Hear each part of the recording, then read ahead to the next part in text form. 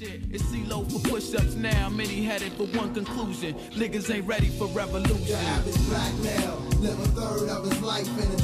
Power to the people, because the people want peace. It's the Review a New podcast. I'm your host, DJ, and this is the podcast where we typically look back at filmographers that we grew up with as fans of and analyze their works as adults. But today we have a special request from Dr. Goatman. Thank you very much for your Ko-fi request. And they requested Judas and the Black Messiah. And if you want to request a song, movie, or album for me to review, you can always hit that Ko-fi link for a one-time donation. I should have the link there in the link tree wherever you're listening to this podcast. And today we have a very special guest who we're going to try to have on for future episodes when we can get them. Let the lovely people know who you are and where they can find out what you do. What it do, baby? My name is Will, aka Will the Greatest. That is where you can find me on YouTube and Instagram under the name Will the Greatest. I wish greatness upon everybody. But I am glad to be here, man. I appreciate you having me on to talk about a very interesting and serious dramatic depiction of or interpretation of some very real life and relatable and serious events. But very much so. Yeah, I make videos as well, and I also have my own podcast, the Ace Podcast, where we talk all things art, culture, and entertainment. So, but more specifically, pop culture entertainment. So, a lot of nerd stuff. You know, we'll talk Marvel, we'll talk DC, but sometimes we'll talk some other things that are interesting in the news. Today we are talking about Judas and the Black Messiah. What a name! Off the bat, like, I didn't know what this movie was going to be about. Like, I've known about the life of Fred Hampton for a while, because I remember a couple of years ago there was a documentary that came out. I think it was PBS. Was it on? Yes, it was PBS. Yeah, and I remember saying, because it was around the time when someone told me, yo, there's a bunch of documentaries on there for free. And I checked that one out. And I think you know exactly what the fuck I'm talking about. Because that was where I actually haven't seen it. I think I actually have it saved. How was it? I hear it's very, very good. Look at you. Oh, it was very good. It like detailed so much stuff. When a documentary details stuff in a way that you're like, hey, then why is this still an issue? Like, wait a minute. It's like, okay, if you guys are able to document this shit and see how fucked up the police are, why do we still have to deal with this? Right. Right. It's like, why is that broken clock still broken?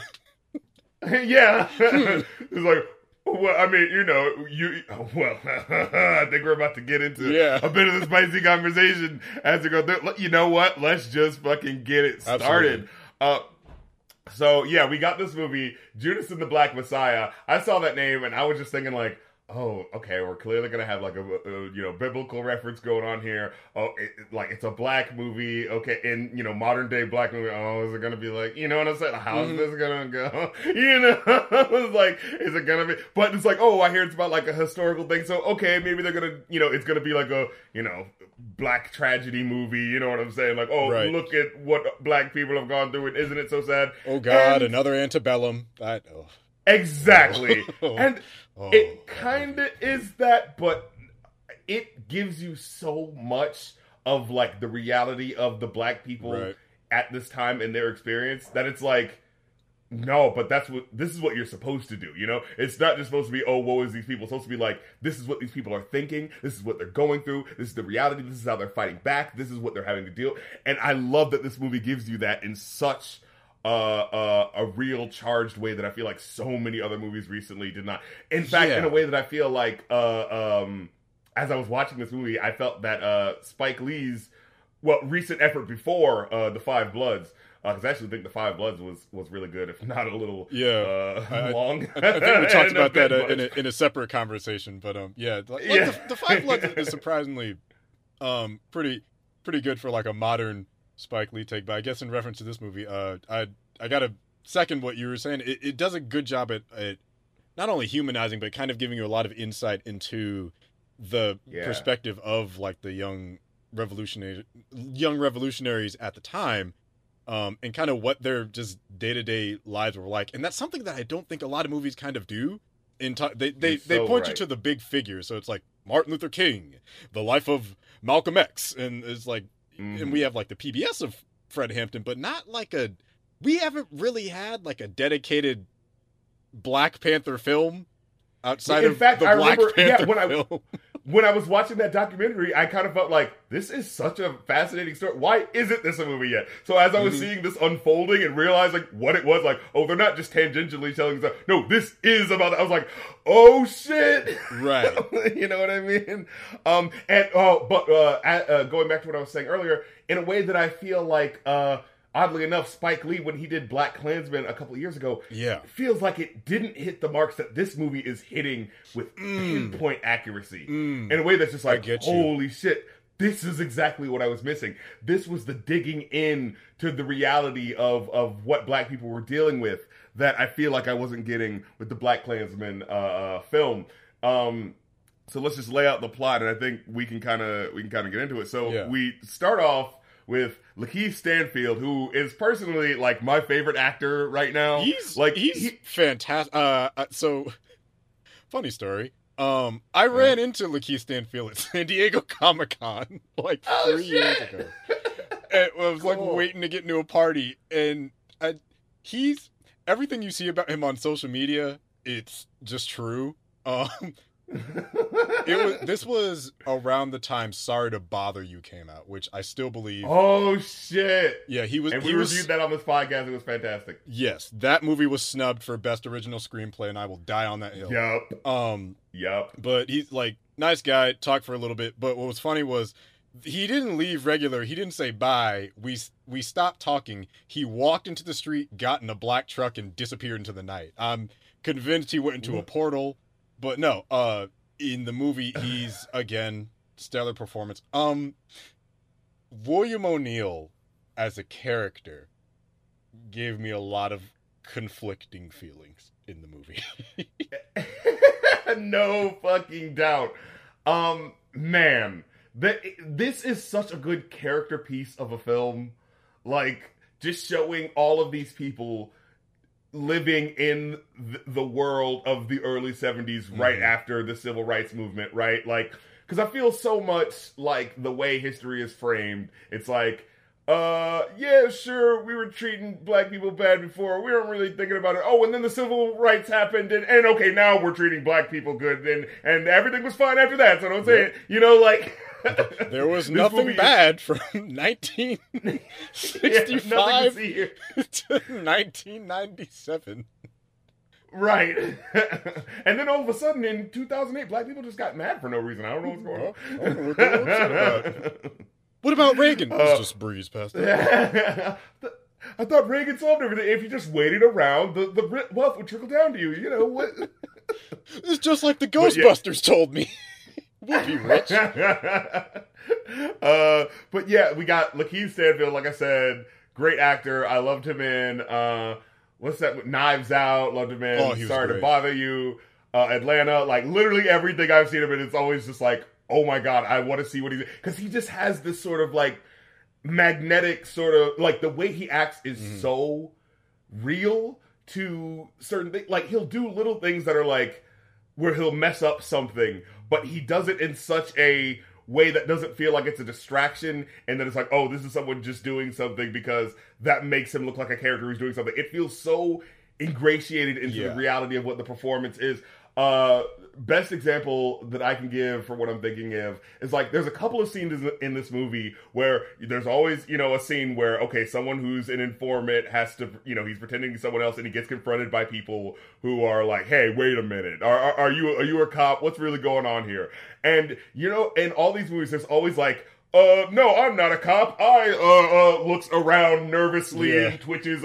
My name is Fan Computer Face, like, you know, just looking at things around, and it's always so clear, like, okay, in real life, someone would notice that they're bullshitting and, like, shoot him in the fucking face. Yeah. But, like, the way he plays the scene is so, like, you as an audience member can see the tension in his face, but it's so realistically portrayed in how he goes, like, oh, no, that's because of this. Oh, no, that's because of that. It's in such a naturalistic way where it's like, certain scenes that are like, oh, this is a cliche of this type of movie, but he makes it so real in that moment that it's like, holy fuck, I really like what he's doing. You know what I'm saying? His acting and the cinematography help kind of escalate the tension of any kind of scenario he's in. Because there's just about every sequence in this movie has an additional kind of socio-political layer on top of it. Yeah. Or Yeah. so like in the scene you're referring to, just kind of with the opening and everything, of him just impersonating an officer of the law. It's there's the tension of us following this protagonist, Bill O'Neill. Yeah. And him, like, it's like, oh, he's a cop.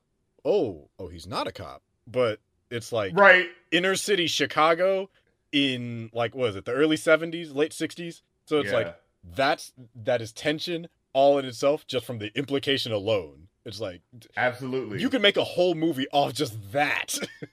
the intro of, because like with it, okay, so yeah, to set it up, Lakeith Stanfield is, some ne'er-do-well, some fucking punk who's some miscreant.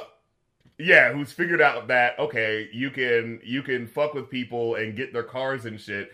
If you just go like, oh, yo, I'm a fucking officer, I'm a FBI agent, and, we got to report you stolen this car. And he's mainly doing this in, black, poor neighborhoods where, most people aren't going to fight back, right? So there's already this person who's outside of the law abusing the authority that this, socio-political entity is, taking advantage of, but, like, on its own time, right? right. So it's just kind of like black people, especially in Chicago in the 70s, aren't on the best relationship with the police.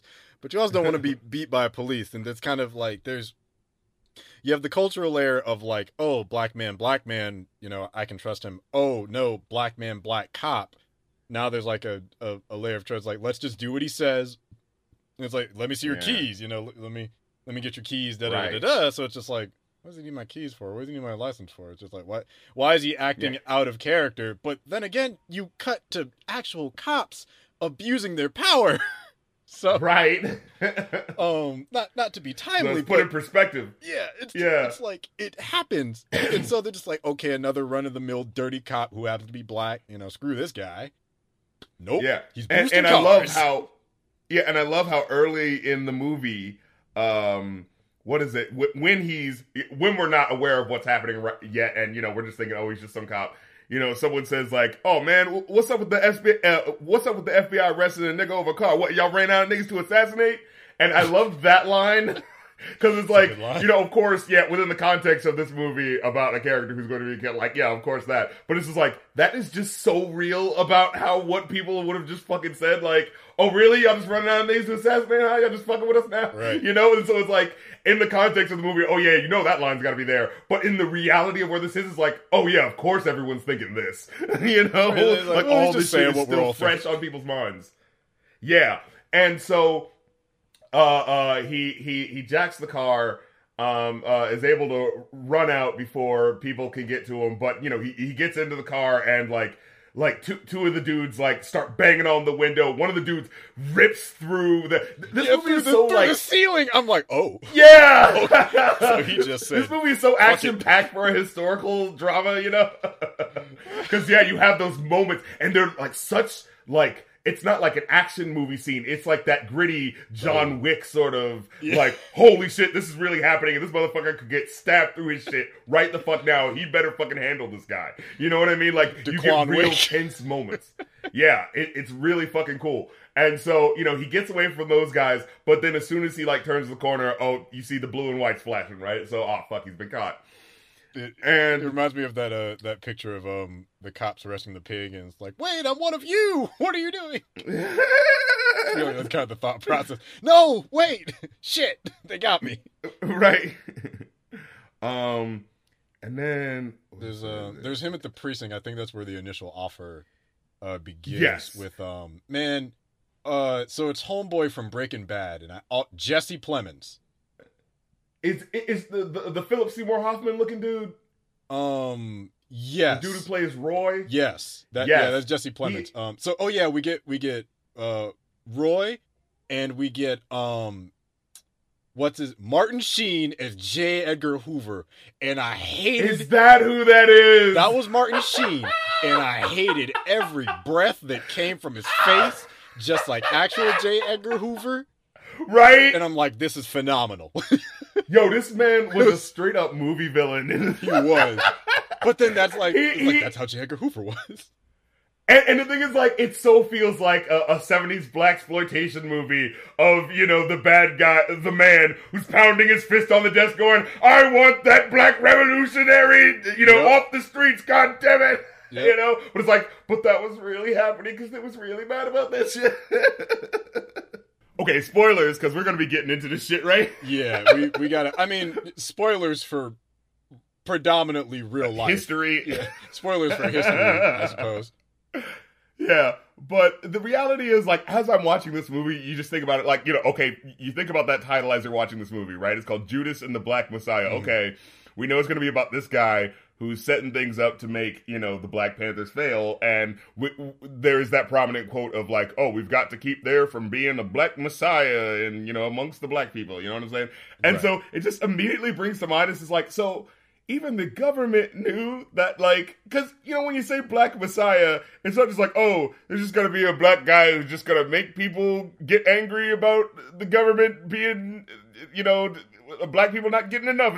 No, there's, like, a material reason why a Messiah needed to happen. Because people were being oppressed and treated like shit. And, I don't know, government, maybe if you, like, addressed that and, you know, maybe gave reparations or something, you wouldn't need to worry about a Black Messiah. Which, like, it's just so, trying to do like, now. The title of this movie just so brings that to the forefront of, like, wow, the reason that, like, in biblical times there was a Messiah was because these people were being oppressed and all of this shit, and it's like, time's a flat circle. Yeah, there's almost a sense, not so much, I don't know if irony is the right word, but it's just like, like a almost like cognitive dissonance of just like acknowledging the fact that we don't want a Black Messiah, ergo, you know, we don't want a black man to go and save them from the tyranny that we have wrought. So let's kill him like they did the other one. Yeah, it's like, you fucking idiots, that's a self-fulfilling prophecy, you dumb sons of bitches. That's what it is. It's a self-fulfilling prophecy. It's like, you're calling him a savior figure whose legacy will live on throughout the sands of time and history. Lo and behold, what exactly played out. It's like, and like I said, it's like, you know, it's so many times in movies, I feel like, especially with historical stuff like this, we don't get what the bad guys of history are really doing, right? It's just black people reacting to the reality of not being treated equally instead of, well, who's the person who's doing this? Because this isn't just something, time, like, you know, they very easily could have treated black people well at this time, but they decided not to. Because of their fucking ignorance and not wanting to have to own up to their bullshit. You know what I mean? Yeah, because, like, on the one hand, very much that, but also just, like, the power of divisiveness. That's something, and as we kind of go more into the movie and more of the characteristics of Fred Hampton, that was something that kind of blew my mind, is I'm like, oh my God, like, the levels of unity that were there. And I'm like, I was like, this is nuts. Like, even by today's standards. Like, I remember, so there's an infamous scene in this where Fred Hampton and a couple of his boys go to a good old hillbilly white boy rally. And, you know, when the scene opens up on them, the white people, you know, you see this big Confederate flag. But if you listen, they're legitimately talking about their grievances as poor white people, right? Like, you know, economically what they're dealing with, and like, oh, these rich people are trying to like do all this and da-da-da. And Fred Hampton, you know, he comes in, he's just like, I hear what you guys are going through, and I think that we're also going through the same thing, and why aren't we working together? And it was just like, and I loved how it unfolded, because the arguments that one of the guys stands up, and he makes an argument that you hear, like, even now, right? One of the Black Panthers says, he's just like, it's like, the reality is like, your people owning my people and da-da-da. And one guy stands up and says, hey, my family didn't own shit. My people were poor. They were sharecroppers, you know, and farmers and all this. And, you know, another Black Panther says, yeah, and overseers for the master. And, you know, some people start, you know, white people going like, who the fuck do you think you are? And then Fred Hampton like comes down and says like, yeah, but here's a question. What if the overseers had banded together with the slaves and took down the master? So maybe listen to what I got to say next, because aren't all our kids getting the same shitty education and resources? So maybe we could talk it. I was like, yo, like the way he just finesses it to be like, do you understand what I'm trying to ultimately do here? It's like we literally have we have the same problems in different places. Like it's. I mean, you know where I live. So. Yeah, and in addition to that, it's and a sense of identity that's put in place to try to divide us, right? Like, that is what his point was with that guy earlier. It's just like, well, you know, you black people got your problems and we've got our problems. Like, no, they're actually the same. It's the same problems. One is in the forest, one is in the city. That's about it. Yeah. And so I love that this movie, like, doesn't shy away from like the realities of what these conversations were at the time and how they're still prevalent today, because these issues are have gone unaddressed. You know what I'm saying? I agree. Now getting back into the plot. So he's Lakeith Stanfield is in the interrogation room talking with Roy, and he says to him, why? How come you didn't use like a gun to boost cars? Why are you using a badge? Like, why this extra stuff? And he goes like, well, when you got a badge, it's like you got a fucking army behind you. Yep. It's like, what is anybody gonna do if you flash a badge? It's like, and it makes a good fucking point. Yeah, it's way worse to kill someone with a badge than just a dude with a gun. Right. And then it's a very interesting thing where it's like, you know how in movies someone will be having a conversation and a question will be asked and it doesn't get answered in a way that really like that directly answers that person's question, but it so informs you about what's happening like on a deeper level, that you're just like, oh, okay, I'm okay with that question not being answered because then we just got this shit in replace of it, So yeah, he says, were you upset when Dr. King was murdered or something like that? And it's just like, Lakeith Stanfield was like, what's this question? Is just ask a random black person. What does this have to do with anything? Yeah, exactly. And it's just like, well, I guess when I think about it, I was kind of, I don't know. And it's like, well, were you one of those people that was mad when, Malcolm X was murdered? I was like, I didn't even think about it.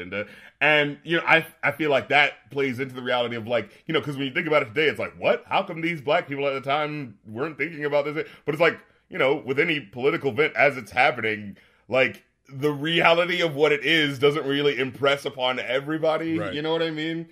And so, here's this black guy saying, like, I mean, I get it. Yeah. And what's funny is that, like, it's such an awkward thing to ask, but for this white guy, a part of the police, that feels like a naturalistic thing to ask. Because, like, well, you black people aren't getting too scary on us, are you? You're not thinking of anything, are you? Like, with him asking this question, he's saying, like, all but saying, are you one of those radical blacks? Exactly. Did you see how that black guy was treated? You're not too mad about it, right? You're not going to raise any hell, are you?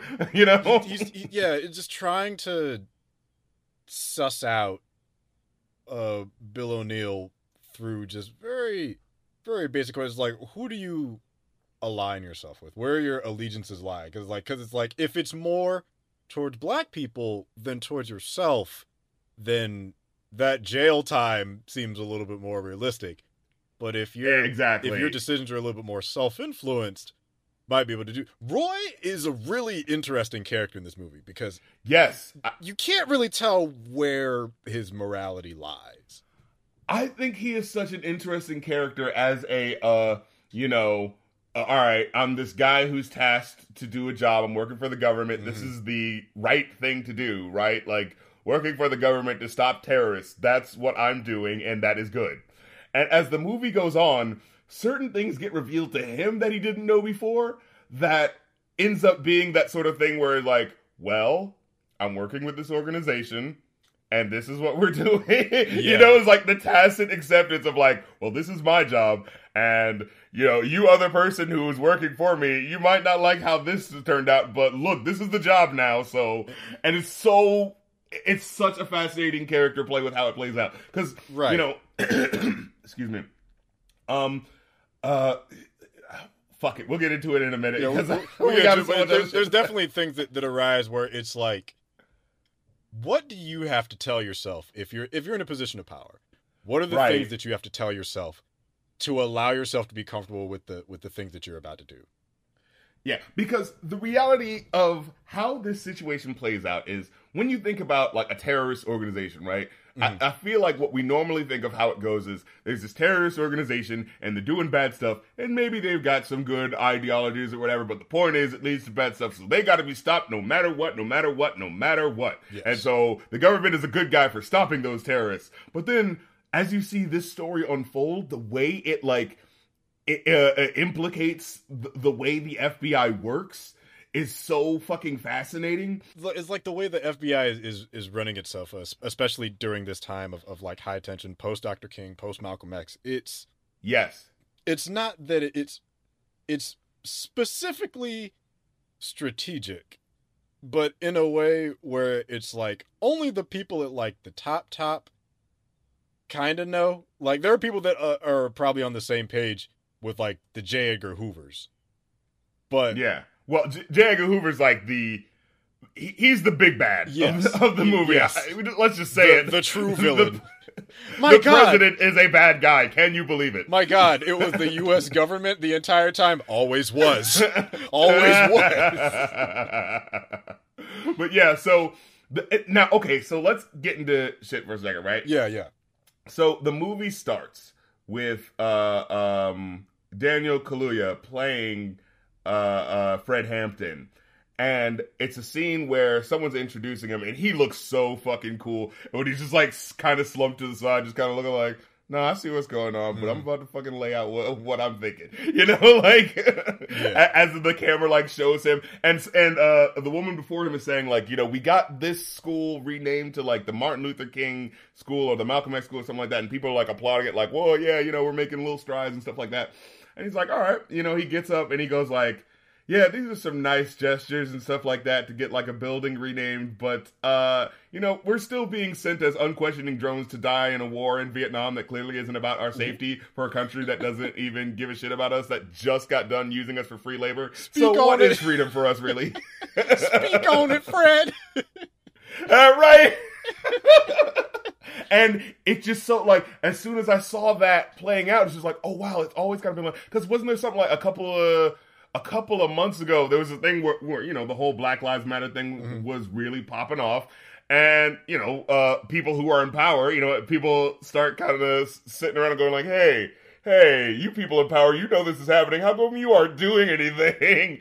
And I remember in D.C., it was like the mayor furled out something that was like, oh, we're renaming some street next to the White House. Black Lives Matter Way or something like that. Yeah, Black Lives Matter Way. I was like, the senators with the kente cloth. I'm like, the fucking symbolic. Oh my God. The entire unasked for debate amongst voice actors saying, I will never voice another character of color again. I'm like, that's not what we're talking about. What was it? When Hulu or whoever the heck it was Cleveland said, we're was not gone. airing these racist movies anymore. Clap for us. Aren't we being so progressive? It's like, you know, if you just paid your workers fairly, no one would care. Right. Just pay your fucking work. Yeah, so Fred Hampton kind of, I think one of the interesting things as we're going through the plot is just acknowledging the echoes of a lot of the conversation pieces that happen. So like in that scene of like Fred Hampton's introduction of just kind of the statement of like that's a nice symbolic gesture. It's nice. It's like, cool. You have a school, you know, you have a school named Martin Luther King Jr. Middle school or high school or whatever. But what is the quality of the education there? You know, is it something beneficial to the community? We at the Black Panther Party are saying that Oh, he speaks with such that 70s, black bravado. You know what I'm saying? Yeah. Now, I've just learned about all this. You know what I'm saying? I learned the intricacies of how the white man's fucking me over, so I ain't gonna stand for this shit no more. Yeah. Beautiful. Shit, my fucking mic fell. Very good. So impassioned. It was the strength of that black passion. You are now about to witness the strength of street knowledge. But you know, but I really do love how this movie, it really does give due time to the philosophies and material things that like Fred Hampton's ideas are based on and what he's going for. You know, it's not just giving you a by the numbers. here's this guy and he was a perfect guy who's doing all of these things. It's like, no, here is his philosophies and why he is the motivated character who's going to do all of these things. I loved that. I love that it really gave you who he was. I love that for so long, the Black Panthers have always been treated like, well, I mean, you know, they're these radical. Sure, they want to do nice things, but, you know, they're radical. They're radical. But when it shows Fred Hampton in, like, specific key scenes where he's going to meet with, like, gang leaders and stuff like that, he tells his boys, like, give me all your guns, put them right here. Yep. We're not going to pop off if shit. No, we're going in, like, respectfully and to show them that we're bringing peace. You know what I mean? Right. So, yeah, they go down to this one club that's run by a group of a gang called the Crowns. And, you know, they're just passing out flyers, like, you know, and Fred Hampton with his very commanding voice is like, you know, first free breakfast, then free healthcare, then free education. Next thing you know, you done freed yourself. You know what I'm saying? Like, right. And he's bringing it together. And again, like, he's talking in this way that's like, if you don't realize what his master plan is, it sounds like a street hustler. But as soon as you, like, listen...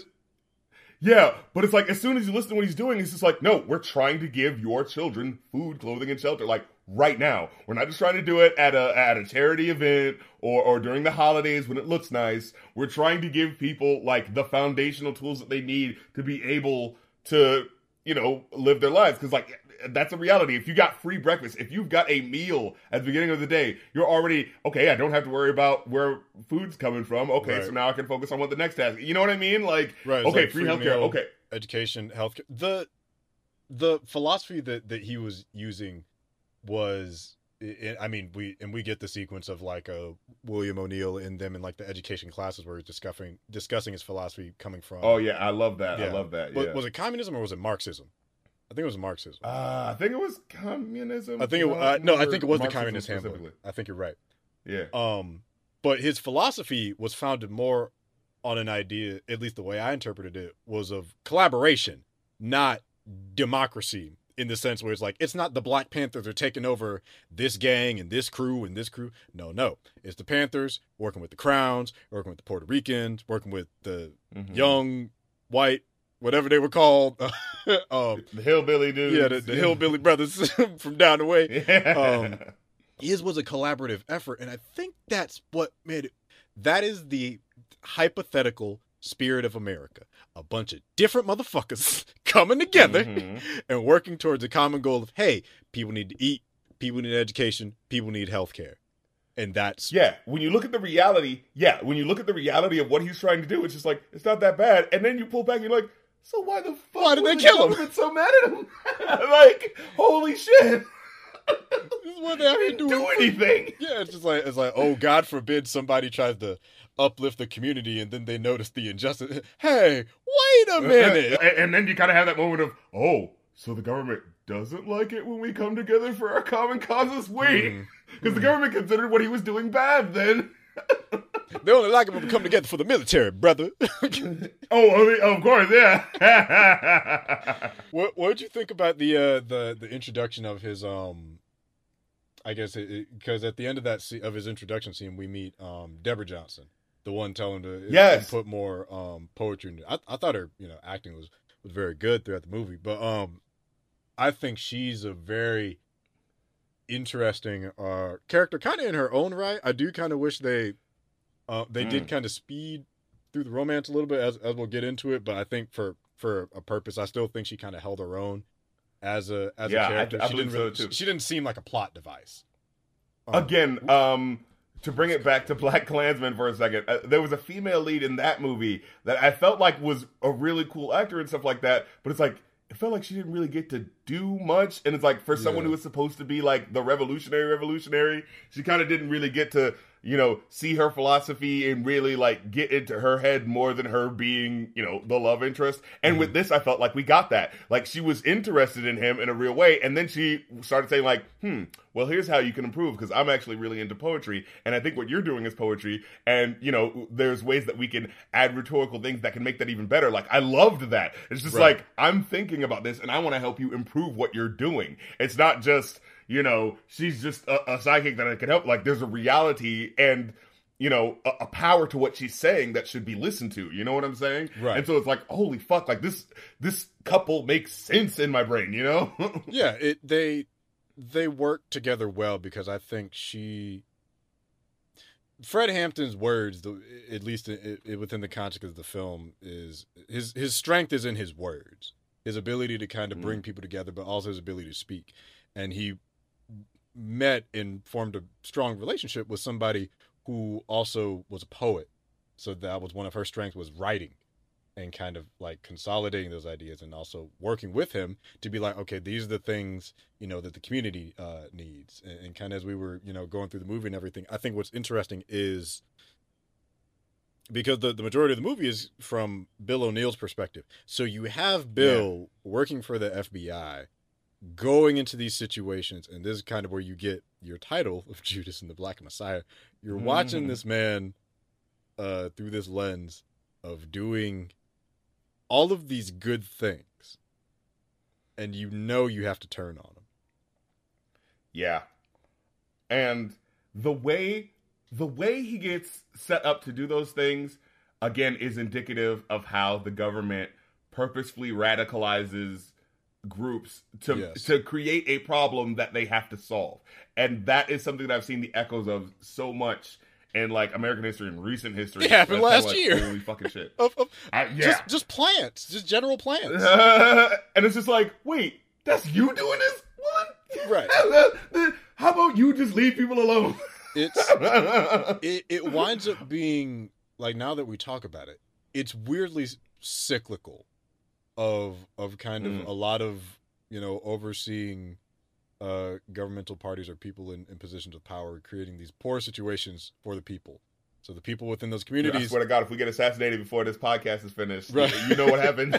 Right. So the people in these communities have to form their own things, and the government's like, well, no, we want you to rely on us, so we're going to put plants in here to break down these systems to keep you kind of in this place of state. And it's just like cycles.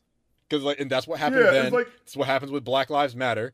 With a lot of the riots and shit. So I do remember recently they're saying like most of the riots that have been uprising, have been like mostly peaceful because there's been more people being like, keeping an eye on stuff and being like, hey, wait a minute, who are you?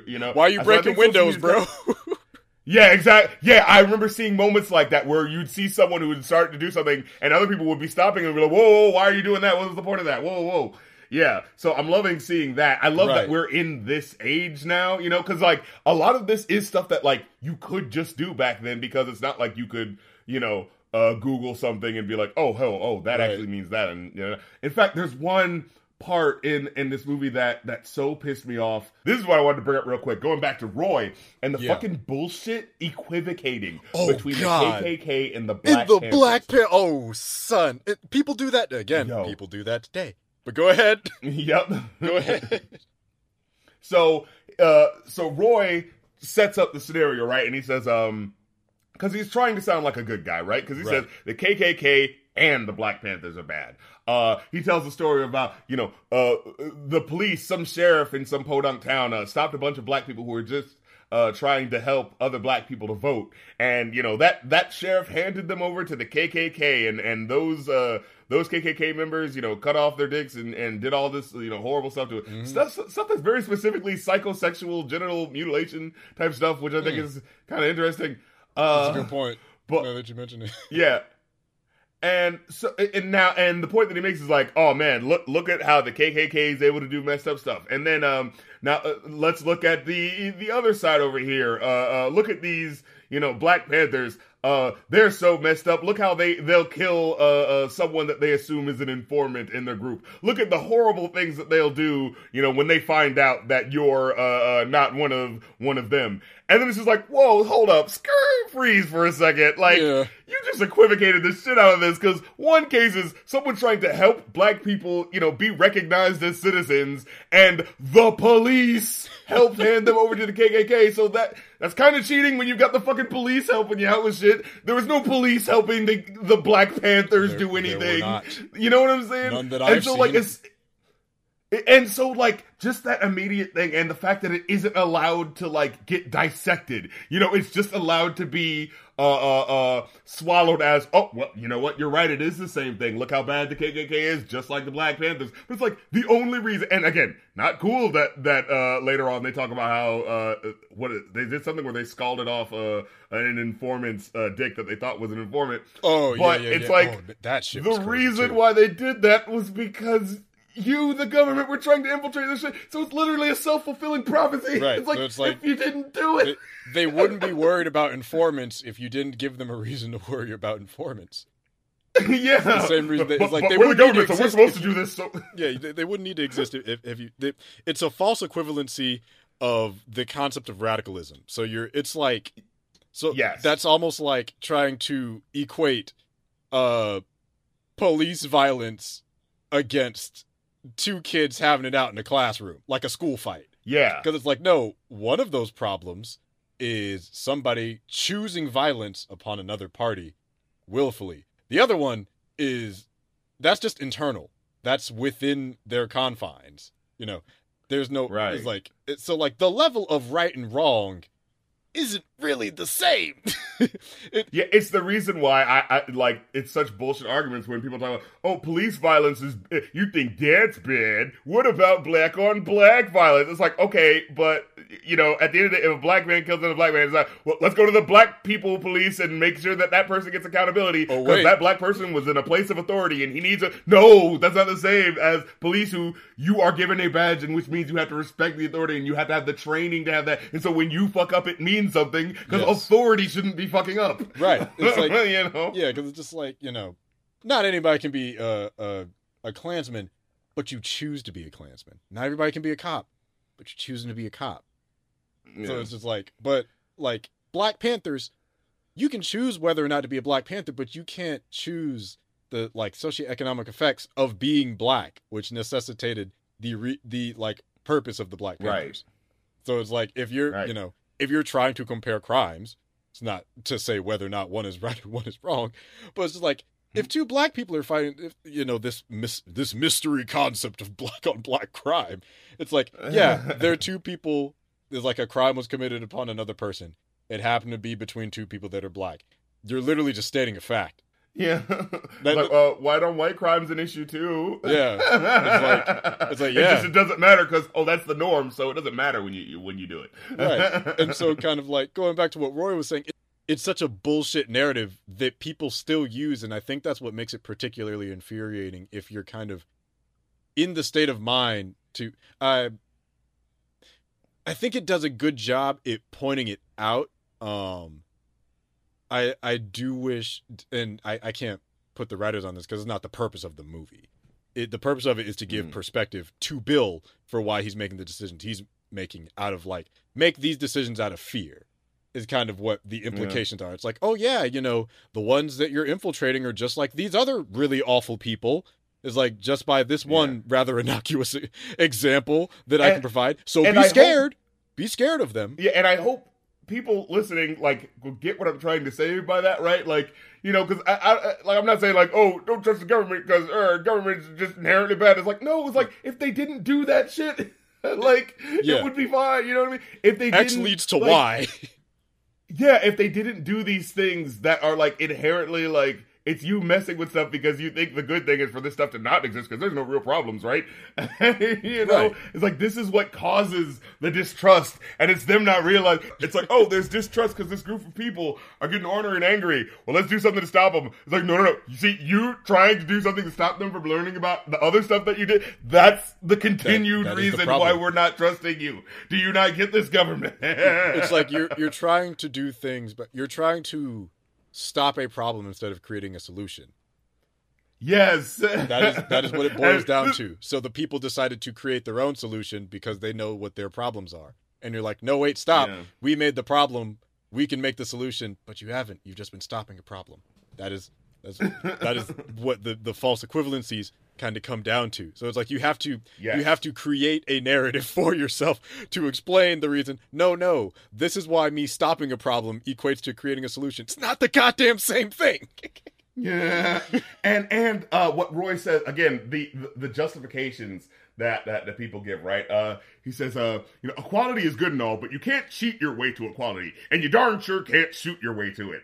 And in the scene, Lakeith Stanfield kind of has like a resigned sort of like, all right, I mean, I guess, like, and it's in that just way where it's just like, this feels fucked up, but I haven't been able to think about it long enough, so I guess I'll just absorb that information, like, right. But as soon as I hear that, a fucking flare gun goes off in my head, and I'm like, but the Revolutionary War and the Civil War, and it's like, but those are okay, because we have a country that we're currently in that we're clearly saying it was okay that those things happened, or does the logic lie in the right to violence belonging to those who already won? So it's okay for those things to happen because we're now living in the reality where those people won, so that should be our side now. So it's okay that those wars happen. But any black people getting ornery about what happened to them, don't do that, because fucking fucking do the rights to violence belong to those that created the weapons? Is that right?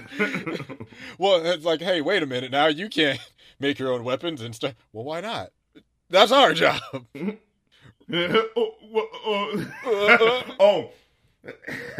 Kill him! Silence! Assassinate him? Oh, it was an accident. We'll give him a day. That'll make up for it. He wouldn't have died for this. Murdered. He was murdered. Most of these were murders. Right. Oh my god. So there's one scene, again, pointing out how the government interference is purposely done to turn people against each other to prevent unity. So there was this thing where you see a bunch of like these white investigators coming up with something to say in order to cause the Crowns, to get angry at the Black Panthers. And as they're writing it, it's such a funny thing where you're just like, wow, these white guys don't know black slang. and I felt my soul churn at the way they're like misusing the language, and they did. Right? Yeah. It was specifically where he says like, so what are we gonna do? What do we have to say? We're gonna say we're coming after your watermelon heads. Dig in. Yeah. And he's like, what? Dig in? What? Do black people say that? It's like, give a context, And of course the guy says something like racist connotation shit, and they just go with it anyway. But just the fact that like, and of course this is outdated slang for us in 2021. Right. But even like with my like, black AAVE history knowing brain that's like kind of there, it's just like, oh yeah, people just said like, if they were just asking a question in the 70s, it'd be like, can you dig? Yeah, we're going over here, dig? Yeah. Just the word dig. But just the fact that these white guys in the 70s are like, dig in. That's what they say, right? So there's a hilarious moment where the Black Panthers, again, they kept their guns in the car and they come in to, talk with the Crowns. And the leader of them is like, pulls up a piece of paper. He says like, is this you? Is this you? Did you say this right here? And he's reading it off. And even he looks like he's reading it in a sort of like, oh, this is what you think of us, but also in a sort of like, wait, you talk like this? So this is like, how y'all talk in that part of Chicago? This is how y'all get down? Yeah, exactly. He was like, they won't have a watermelon left or something like that, and they're gonna dig in. What's going on here? Like, the way he said, dig in. Like, it legit seemed like a black dude from the 70s was reading this and going like, what the fuck is going on? Never heard anyone say digging in all my stars. But what gets me is like, because I like that scene a lot, because that's also the scene where doesn't one of the Crowns recognize Bill? And like his cover's almost blown, he almost dies. Yes. There's like three different times. Government fucking it up, everybody. Bill almost fucked up, but like, and then the FBI ploy almost worked, but until Fred breaks it, it was like, see, this is how the FBI tries to divide us, the government and the pigs. It's like they try to separate us with this, right? And he's right, he's right every time. And it gets me because I'm like, this is the same shit that happens now with fucking Twitter, because you can fake a tweet and blow shit up. Like Candace and Cardi getting into it over Twitter. That's a separate conversation, but that shit makes me laugh. That shit makes me laugh so hard. But yeah, oh my god. So like I said, there's the one scene where fucking J. Edgar Hoover literally, you just say, like, you know what I said earlier, you know, in movies like this, it always just seems like, you know, the stuff that black people have to deal with is just some immovable object that was just already there, and black people are just dealing with it, and just there's just faceless white people are just kind of angry. But with this, like, you see Hoover fucking angry as balls, and he's like, I want him off the street, charge him with something, get his black ass off the street now! Oh yeah, and then what they charged him with was the wildest shit. Yo, I couldn't believe it. I was like, y'all didn't even try. Like, they did. Oh, I'm like, no, this is just like there's cap, and then there's just lying. Right. So basically, the framing of this movie starts off with showing Lakeith Stanfield as the informant, but like 30 years later, doing an interview for a documentary. Right. It cuts to it at certain points when they're asking him questions. So he's like, oh yeah, so what was he charged with? And they show like police officers going into the Black Panther, you know, thing to arrest him, and he was just like, I think it was like something bogus, like $70 worth of ice cream theft or something. Yep. And I was like, fucking what? And I'm like, really? Ice cream? Who fell for it? Like, it just goes to show, like, is that the best y'all government motherfuckers had? Like, it's definitely a case of, if there isn't something, they will fight. Like, side note, remember how Tekashi, Remy the Rat, got charged with RICO charges at like 21? I'm like, yes. I'm like, you know how low you have to dig to pull some shit out the ground that no one would think of? That is what they did to Fred Hampton. It's like, oh yeah, he got charged for ice cream theft. I'm like, how the fuck do you even begin to start to prove that? Yeah. Like, he's giving out free ice cream in the 70s? How much fucking ice cream do you think? First of all, where's he storing all this? Yeah, like, I'm like, is there $70 worth of fucking ice cream to steal for what? He's not gonna have it for more than a week. Why would that be worth stealing? Right, I was like, first of all, why is that worth jail time? Because he got what? Was it years? Yeah, it was like 2 years, 1 to 5 or something. Yeah, it was supposed to be, and he got out in like 3 or something. Yeah, it was a good amount of times. Like, so you mean he got years after sub triple digit dollars worth of ice cream? Not a fine, you know, not taken to court. Not oh, you got to pay this, you know. But they pinned him on one of the most bullshit. Yeah, like it's yes, ugh. And now after this happens is where you really get the perspective of the government, right? Because at 50 minutes, it kind of says, like, you know, you kind of get the philosophy of the government, you know, workers, and they're kind of just like of the philosophy of like, look, all these terrorist organizations are bad guys, so it's okay and justified to make them kill each other and do whatever, as long as it leads to this terrorist place disbanding, right? Like, that's all they give a shit about. You know what I'm saying? Mm. But here's what happens. So Roy goes into his commanding officer's, like, you know, into his commanding officer's room to get, like, sort of debriefed, right? And he gives him his information. He's like, oh yeah, so you know, this is what I got on this, and then he's like, oh yeah, and we've got intel that one of the Black Panthers like killed another one because they thought they were an informant, and you know, like they're tripping out because they're doing too much, you know, and they're you know, radicals, you know. And the higher up tells him, oh no, Sam's one of our guys. Yeah, it's all good. And he goes like, wait, what? Sam's one of your guys who was accused of killing a Black Panther for being in a... Wait, I'm confused. Could you explain what's happening? And he says, well, this is the beauty of it. So, this is how he explains it.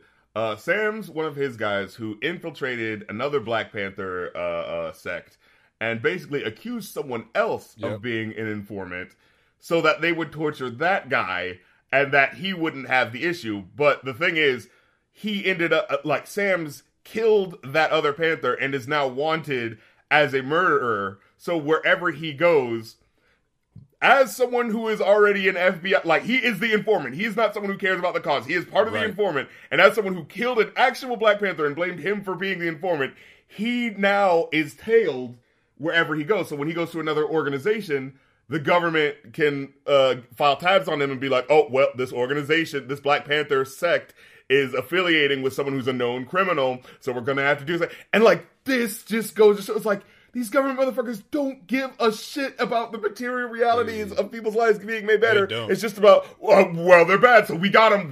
Whatever we have to do to get them, we get them. You know, and it's just like... And I think Sam was one of the guys that tortured him, wasn't he? He was he framed him, and I think also helped torture him to death. Yes. Like the guy he incriminated.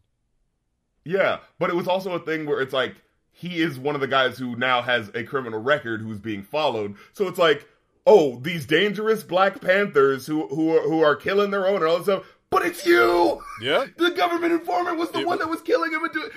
You are causing the reputation, and then looking to the rest of America and saying, look how those Black Panthers are just terrorists who are just, radicals who kill each other in brutal ways just to do it, you know? Like, what can you do? You guys, we gotta take him out. It's just like, whoa! It's just so exposed to the shit in such a... In such a, like, real way of, like, this is how you think this is... You know, it's not like a supervillain bad guy thing. It's just kind of like, no, but this is how this is supposed to work, because we're the good guys, right? And we don't need to examine ourselves. Right. You know? And it's wild how they kind of expose it, because I think initially, we see it from Bill's perspective of him finding out that they're like, he's like, oh, they killed another informant? Or, like, they killed an informant, and they, like, talk about, like, how it went down and them trying to figure out the way to kill him. So, of course, that makes Bill nervous about getting caught. But then we get the full story from the FBI. So it's like, it leads you to think, oh, shit, there was another informant and got caught. No, sir. That informant is still there. That informant framed an innocent man and tortured and killed him to death. Perception is a massive tool. Not just in how the story is told, but also in kind of the reality of what's going on now. And especially in the age of technology in America, it makes things really, really wonky, because it's like, oh, trust no one. It's like, yes, trust no one, but also don't trust no one, kind of, sort of. Like, things have gotten... because it was them, it was the paranoia that added to it. But again, it's stuff stoked by government agents. Yes.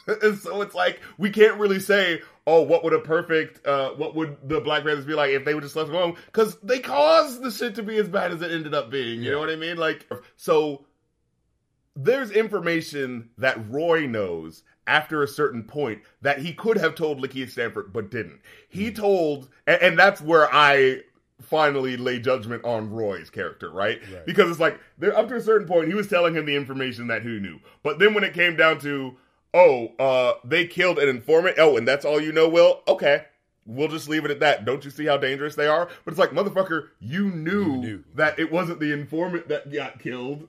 It was the informant that led to someone else. So that's what it's like, but that's when it becomes to him, well, this is a job that we need to get done, and so we're doing what we have to do. You know, and it's so like fuck you forever. And then it just like adds so much darkness to the moment because after we kind of get this reveal, Lakeith Stanfield, rifles up. What did you just allude to? It cut off for a second. The one of the Panthers having the standoff with the police department, and then later on they blew up their... Oh shit! Yeah, that did happen. Yeah, but again, as you watch the scene play out, like, it starts off with the police fucking antagonizing them with the most douchebaggy cop holding a drink, holding a beer. By the way, you shouldn't be fucking drinking on the job, but whatever. Right. It's the 70s. There are no rules. That was still just part of the workplace. But man, that standoff was crazy. Like, it was definitely a moment where it was like, oh no, you shouldn't shoot a cop, but. It's like, what are you? Somebody fired. I forget who fired first. Somebody fired first, but I can't remember. But the thing that I was mainly thinking about is Lakeith, the bitch ass thing. I was gonna say, fucking Bill punk leaving in the middle of snuck away like, oh, I'm going to the roof. Goes the entire opposite direction of the roof. Oh, that was infuriating, and it happens twice. Yeah. But the reason why I was thinking about it because there's a scene, and I can't remember if this is after the bombing happened, but Lakeith Stanfield is, using the knowledge he has to be like, oh, hey, there's probably a rat in this place, and we need to, like, snuff him out and suss him out, So you see Lakeith being the person saying, let's snuff out the rats. And someone else within the organization is saying, hey man, let's not be divisive. This is exactly what they want. And Lakeith goes like, no, you're a rat. And you know, maybe you're a fucking bitch ass rat. You know, if you think about it, maybe you the rat bitch. It's like, you know, I'm gonna find out who the motherfucking bitch is. Like, and it's like, holy shit. Like, it's a great acting moment as you're seeing like what he's doing. But then you're also like cringing. It's like, you fucker, this is you propagating the division again. Fuck you, and like, you know what the fuck you're doing, and like by setting it up like, oh, there is a rat and I'm gonna find him. Oh, you'd never expect the fucking rat to say that, right? And that's such a genius fucking thing to do. It sounds like something a rat might say. People want goddamn peace, you son of a bitch. Yeah, this is kind of a, not a spoiler thought, but more of a thought about when I walked away, just talking about Bill O'Neill as a character. And we'll mention it at the end, something I want to bring up regarding the historical context. But Bill O'Neill as a character, and I said it when I done my own review of it, I walked out of it feeling like this guy was a race traitor. And that's something. Oh, definitely. That was a feeling I had never gotten in like any medium. Oh, Uncle Tom ass. Like, I was looking at him, I'm like, bro, Candace Owens got to clean off her tap shoes, because goddamn, Bill O'Neill was another level of, like, we have an issue right now in America with individualism versus collectivism, but this shit right here is, like, egregious to the point of actual destruction for the betterment of a community. Yeah. Like, his actions led to several deaths of prominent, freedom fighters, and like the disillusion of a positive sense of unity in 1970s Chicago. Niggas was dying left and right. Like, I'm sure he wasn't the only informant, but he's the one we know. So, Roy has a interesting character moment when he, realizes what's happening in the debriefing. And I thought about, like, it is kind of quite the predicament to be in, to, like, work in the government, then find out that what you're doing is kind of corrupt while you're working in it. And it's just like, you can't just, like, stop now because you're getting paid to do it. And you're invested, you know what I'm saying? And you have people who are, you're a party to the machinations of what's happening. So you're kind of implicated now and you can't stop now, So it's like, I like how it showed the reality of what a cog in the machine is dealing with as well. You know what I'm saying? And then, this is the scene that you were talking about earlier with the fucking J. Edgar Hoover, the fucking big boss himself, fucking Robotnik himself. Boss racist. It's your boy, Randy Racism, back at it again.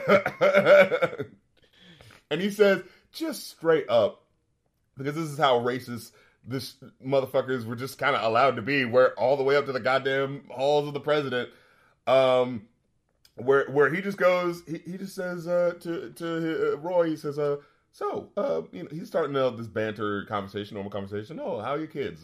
Oh, you got 2 boys and a little girl.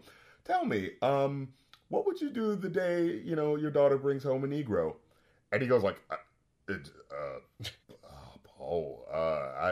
don't, why, where's, it's just like, I didn't think about that possibility. Like, where's this line of questioning going? Yeah.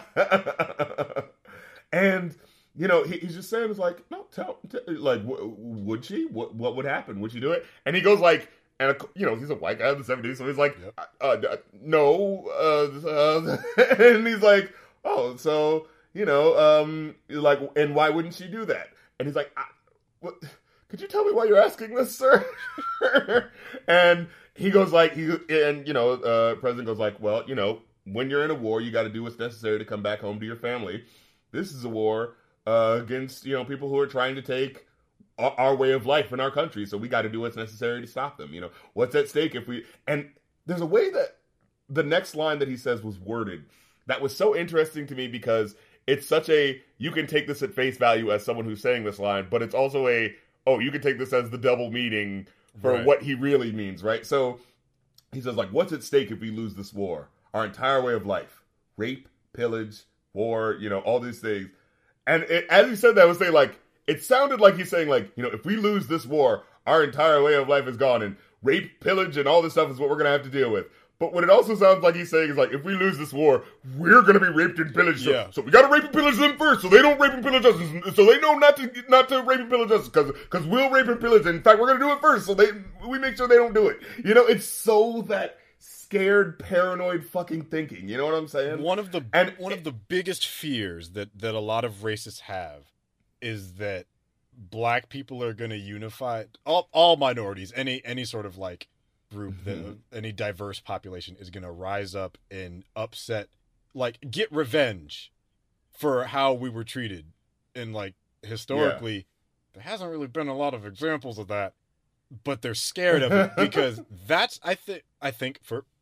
It's like John Brown. That's like the one. Yeah. Like I remember there's a Native American standoff in the 70s in like North Dakota, but the context of that is really interesting, but it's completely different. Like they started buying guns. They're like, oh shit, why? And I think it's like, and that particular mindset, that particular wording that you're kind of alluding to, like the subtext of that conversation is that there's a lot of racists act out of this irrational fear that if we don't separate ourselves or keep our superiority or keep our foot on their necks, that they're going to come up and they're going to treat us how we treated them. And that's never been the case. Yeah, and it's like... It never will be the case. If you just fucking stop, maybe if it you wouldn't stop, be on anyone's mind in the first place. Right. It's like you're there. It's operating out of just like such a logical level of just fear and a circular fear logic. Yeah. Yes. And just God, fucking J. Edgar Hoover.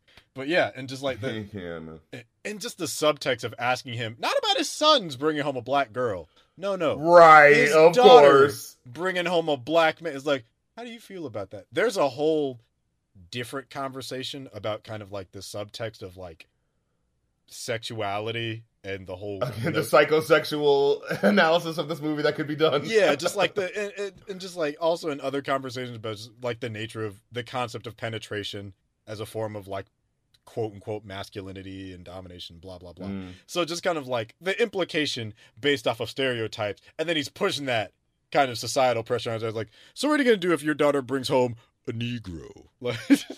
Like the president just said that to you. Yeah. Yeah, it's like, what about the coloreds? And it's like, what the fuck? Like, this is a strange thing to get coffee over, boss.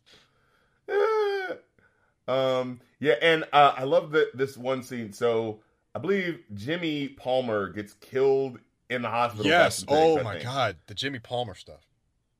Yeah, and they're fucking furious. In fact, there's a scene which I really do like the setup of how it looks, where like so Fred Hampton's about to give a talk. I think he'd just gotten out of prison, and you see him like walking up a flight of stairs, like right into the middle of the audience, and so like the audience is kind of getting up and clapping for him. And I really like the way that looked, and just the idea of like he's rising up from the people instead of like coming on from the side, you know, off stage. You know what I'm saying? Up above everyone. You know what I mean? Right. Like. I love that there like through the aesthetics and everything, they kind of like push the idea that he is of the people. He cares about the people. He actually really does. Like that is his language. That is how we interpret him, and that is how he looks. You know what I'm saying? So I feel like up to this point, Fred Hampton's been a very intelligent person who is speaking very like. Oh, yeah, that sounds radical. Yeah, but as soon as you think about what he's saying, yeah. No, he makes a good point.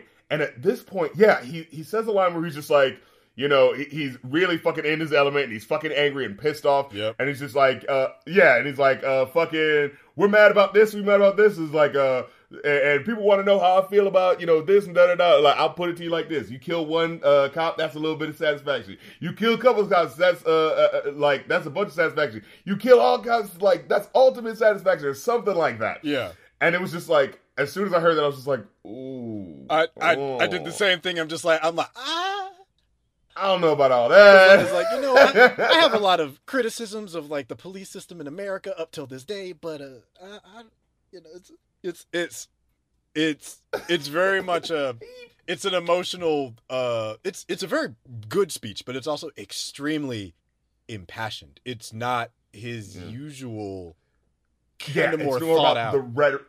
It's more about the what's the word? It's not like about the rhetorical material shit he's trying to talk about that he can bring by bringing up these points. It is all out of anger what he's saying, you know. Right. But he says it well. But yeah, and then there's a scene where in that scene, Lakeith is kind of like standing onto the side and saying like the Black Power and all that stuff, and then he looks out into the crowd and he sees the Philip Seymour Hoffman looking dude, Roy. He sees Roy. And I was confused because I was like, wait, was he actually there? Because there's I think he was. Because I think he addresses it later.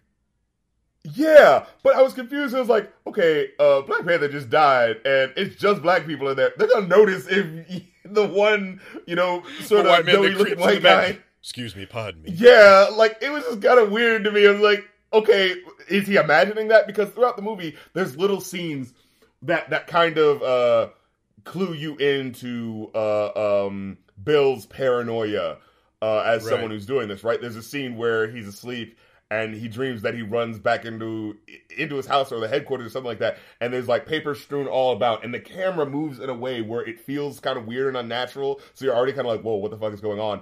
And then you see someone behind him put a gun up to his head, and the camera slowly reveals back to what I think is actually him.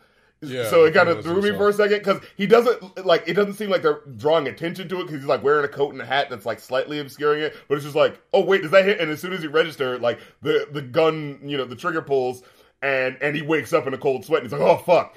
And so I was thinking, when I saw that later scene of the white dude in the crowd, I was just like, wait, is he imagining that because Hampton just said something really radical, and so it's just the plan's coming together, So I was like, oh, fuck. But yeah, that's what I was thinking what was possibly happening. I thought it was interesting, too, because given Bill was still in the Panthers doing, recon and everything, while Fred was in prison, and so he, rose through the ranks and everything, and it's addressed kind of in the conversation that he had with Roy, is that it's starting to grow a little bit fuzzy as to where his allegiance lies. Now, by the end, we kind of know where it is, but at least in that sequence, even I was a little bit, I'm like, he's very impassioned, and I think as he better understood the Panthers, I think if he had the option to pick and not be the shitty thing about Bill's situation is he's caught and it's a lose-lose. So either he gets killed by the FBI or in jail, or he gets killed by the Panthers. There's no win. Right. And I was thinking about this. It's man, is there any form of this where you could possibly go, hey, I took some intel on this group that we were paranoid about. Turns out they just kind of want this, so maybe we should leave them. Why is that not an option? And it's because they're going to find a way to spin it. And even still, because I think when he tried to leave earlier, where it was I don't know, man, we could always send you back to prison. It's okay, so this is where you are. This is what you do. So he has incentive to, and that's the thing. Yeah, right. So he already has incentive to make them look as bad as possible anyway. Yep. So there's one scene where shit just goes off the fucking, whoa, this is too far. With the C4? Yes. That shit was funny. I was like, oh, whoa. But it's a great scene because it illustrates how these people who are agents are purposely radicalizing things to make it worse, right? Because Fred Hampton and who was the skinny light-skinned dude who kind of got the hangdog face? I know who you're talking about. I can't remember his name. Yeah, because he was such an interesting, his face so stuck out, he wasn't a main character, but you noticed every time he was there, because he just had such an interesting look, Was it Bobby? Was it Bobby? I think it was Bobby. I remember his name being Bobby, yeah. Yeah. But was it Bobby Hutton? It couldn't have been Bobby Hutton, it was Bobby right? Rush. I was about to say, because Hutton's a darker skinned dude, yeah. Yeah. That shit. So yeah, in that scene, so he's telling him, Lakeith opens up the thing. He's like, all right, this is what we're gonna fucking do. And it's like, whoa, we didn't say all that. But Lakeith starts throwing his words back in his face. He said, look what Black Panthers they've killed. He starts listing them off. He says, what about, like, the fact that they bombed us early? Like, what are we going to do? Like, they're doing all this shit. And sure, maybe it might not ultimately work, but we need to do something, right? We need to do something. We gotta push back. And, of course, Fred is coming from the actual, like, actually caring about black people and actually trying to do what's best. And he's like, nigga, you crazy. You bomb them, they're gonna bomb us back. Like, what the fuck are you thinking? Yeah, and so what I thought was funny about it is because, like, that scene is only a couple minutes removed from the one we were just talking about, of the big speech where he's impassioned talking about kill all the cops, and then Bill's like, I'm ready to kill all the cops. He's like, whoa, I didn't mean that like, shit. Oh, wait. I didn't mean like back. That. I think that's what he's saying. It's like, It's kind of like the ironic, like, unintended hypocrisy. Because it's like, when you think about it with the context of Fred's life, it's like that speech makes sense, but it also doesn't align with Fred's usually pretty level-headed values. I'm not going to say that, everybody has been hypocritical about some shit. I think that was just a little bit more of a public case. So to have one happen than the other is just really funny to see. It's like, yeah, man, I'm ready. It's like the one crazy nigga. I'm ready to kill him. I'll get the gun. We'll do it now. It's like, whoa. Let's go. Whoa. I got some C4 right now. Where the fuck did you get C4? Right, that was my question. I was like, where the fuck did he get C4? Did he, like, tell the FBI? He's like, hey, they're going to plan to blow up the police, so I'm going to need some C4. It's like, all right. See what I'm trying to say, though? Because, I mean, he did not get that right. The way he got a car was through the government. How the fuck did he get the C4? So literally, he's introducing these elements of danger that are, like, wouldn't have been there if the government wasn't interfering. Yeah. I don't know too many black people that can just happen upon C4 today. Right. Let alone, like, 1971. Right. And then Lakeith, William bitch-ass O'Neill. That's what I'm gonna call him for the rest of the movie. Because he fucking says, I'm willing to die for this shit. What about you? And yo, I am so glad that Fred Hampton fucking went off at that moment and his friend had to fucking pull it back. And I was like, fuck you, Will. You fucking left a scene earlier of a shootout with cops and you're going to leave another one, you fucking son of a bitch. Oh, yeah. He's that, like I said, Bill O'Neill as the character portrayed by Lakeith Stanfield in this movie, it's a piece of shit. But it's also like at the same, it's like, I get it, because what we were talking about, it's a lose-lose. There is no win for him in a collectivist sense. So the only, like, because when I thought about it, I'm like, what would I do in this situation? I'm like, fuck, I don't know. Like, the only way, it's never going to look good. Even if it was, like, morally, working with the Panthers and turning down the FBI in that right, it's like, then you got to tough it out in prison, bro, with racist cops. Yeah. Godspeed. Yep. Like, Fred just barely made it. Yeah, that's exactly what I'm talking about. Yeah. So it's like, do you let your individualism supersede your morality? And that's what he did. Bitch ass Bill O'Neill. But again, the circumstances that people are in, causes them to want to be like, well, okay, all right, go with this easier thing than that thing. Fuck it, Yep. And then there's a scene where Lil Rel, Lil Rel Howery, Lil Rel is the pimp. I love that scene. The fucking the fucking most huggy bear ass, fucking pimp ass hustler this side of a goddamn Superfly movie. This man where he looking fucking clean as shit. I was trying to figure out who the woman was that Bill was about to talk to. Then she just disappeared. Yeah. I'm like, damn. I thought she was gonna have something to do. It's like, nope, it was that guy. And then Lil Rel, because I saw his name in the opening credits, I'm like, Lil Rel is in there. Exactly. I thought it was like, what's he gonna do? Yeah, like this fine woman. Then she goes to the bathroom and Lil Rel slides, and I'm like, what the fuck why is Lil Rel a pimp? Yeah, looking like he lost a little bit of weight too. Like, he looks good. Trim, He's like, all right, we about to do the support movie. I gotta look good. But I mean, he does a good job as Wayne, the mysterious motherfucker. Oh my, who the fuck is this guy? Yeah. Because, okay, so the way this scene works out is, it seems like this guy has nothing to do with him, And he's just, striking up a little bit of conversation. In fact, he actually says in the beginning, "Hey, brother, I didn't know they let brothers join the FBI. What's going on with you?" Da, da, da. And I'm like, oh, this must be just some guy, whatever. Yeah, some guy out there, Some Negro. Yeah. And then he says, he passes along a newspaper to him, and he goes like, "Hey, I think, your chairman might want to know a little bit about the information going on in today's newspaper, And he goes like, "Huh, what?" Lifts up the newspaper, and he sees there's like a vial or something that I thought was crack. I did too at first. I'm like, crack. Yeah. I'm like, well, they might be able to get him on a little that, early, but yeah, he slides it over, and he says like, "Hey, how about you just put that in his drink tomorrow?"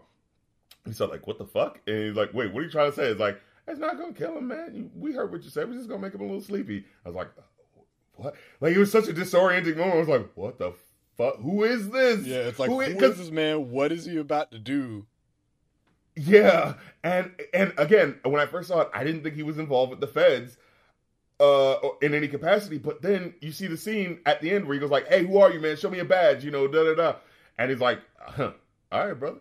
And he's getting in his car. He's just about to drive off, and he hands him a little mini wallet, and drives off. And then he opens it up, and it's Lakeith's fake ID. So he's like, "Oh fuck, someone's got my number. Wait a fucking minute." Yeah, that whole sequence itself is probably one of my favorite in the movie. Tense. Yeah, it's tense, it's mysterious, and you don't really get answers. You don't get a resolution. Yeah, it just sets up more queries further. I just remembered, did we skip Jake going on the hunt for police officers? Oh, we did. That was the fucking action sequence in of itself. Oh my god, crazy, yo! And again, it's a fucking what's that movie I mentioned earlier? With John Wick? John Wick style like action scene where it's just like motherfuckers get hit and you hear like the sound engineering where it's just like, I don't want to be in this goddamn gunfight. Like bullets are hitting shit like frequently and you feel the impact of it through the sound editing and all that shit where you're just like, holy fuck, I want to get out of this fucking thing. I'm not even in the scene and I want to fucking duck. Yeah.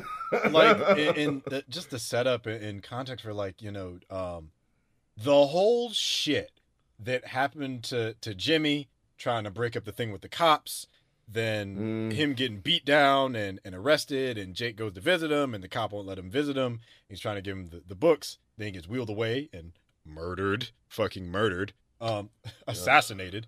And Jake wants answers. Jake doesn't get answers. Jake decides to go on a vigilante justice run.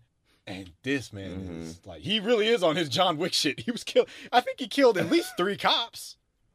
Yo, that scene where it was like, there was a Swedish officer, I believe. Like, he shot one dude. Yeah. And then there was another guy that was like, that we were kind of following. And there was actually a cool little sound engineering part where you hear like the steam escaping, like, psst, like right as you see the cop's flashlight flash through the steam. I thought that was a really cool moment. But yeah, he's like just like the scared looking cop who's just like walking around, and then he gets shot down by Jake, like so that he's like incapacitated but still like alive. And then like Jake just like walks over to him and just has this big ass gun in his face, and then the cop's just like, no, please don't. And then I think there was like the last cop that was on the ground pleading for his life, because even that one got me a little. I'm like, fuck, because wasn't he saying he had like a family or some shit like that? And you have a what?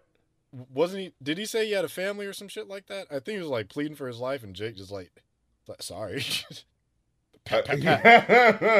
But then like Jake got lit up by some other. I actually thought he was gonna get away with it. I'm not gonna lie. Yeah. I was like, shit.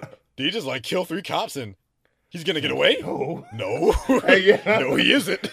All right, movie. I feel like they're telling you, this story in the most real way they can, while still giving you like guttural, visceral action moments that pull you along for where the plot's going, and I think that's really cool. Like, I like that this felt like a movie and not just all right, guys, it's time to watch an important movie now. Like how a lot of historical black dramas can feel. You know what I mean? Like, it's not overly preachy, and I think a big thing about it, which is as we kind of get near the climax of things, is perspective. and I think, and this bothered me because I'll have to find the review and send it to you. But there was somebody who critiqued the movie because she thought it was a very poor representation of the life and death of Fred Hampton. And I'm like, well, it's not about Fred Hampton. It's about Bill O'Neill and the FBI. Yep.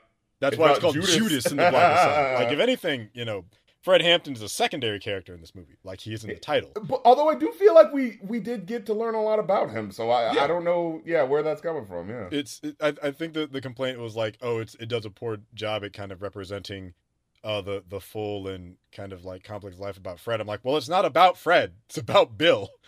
And like it's the circumstances and how he ruined everything. Yeah, how bitch ass Bill O'Neill ruined all of the shit. It's like, and it's about a lot of how these things carry over from the past to the present. It's like it's not a biopic about Fred.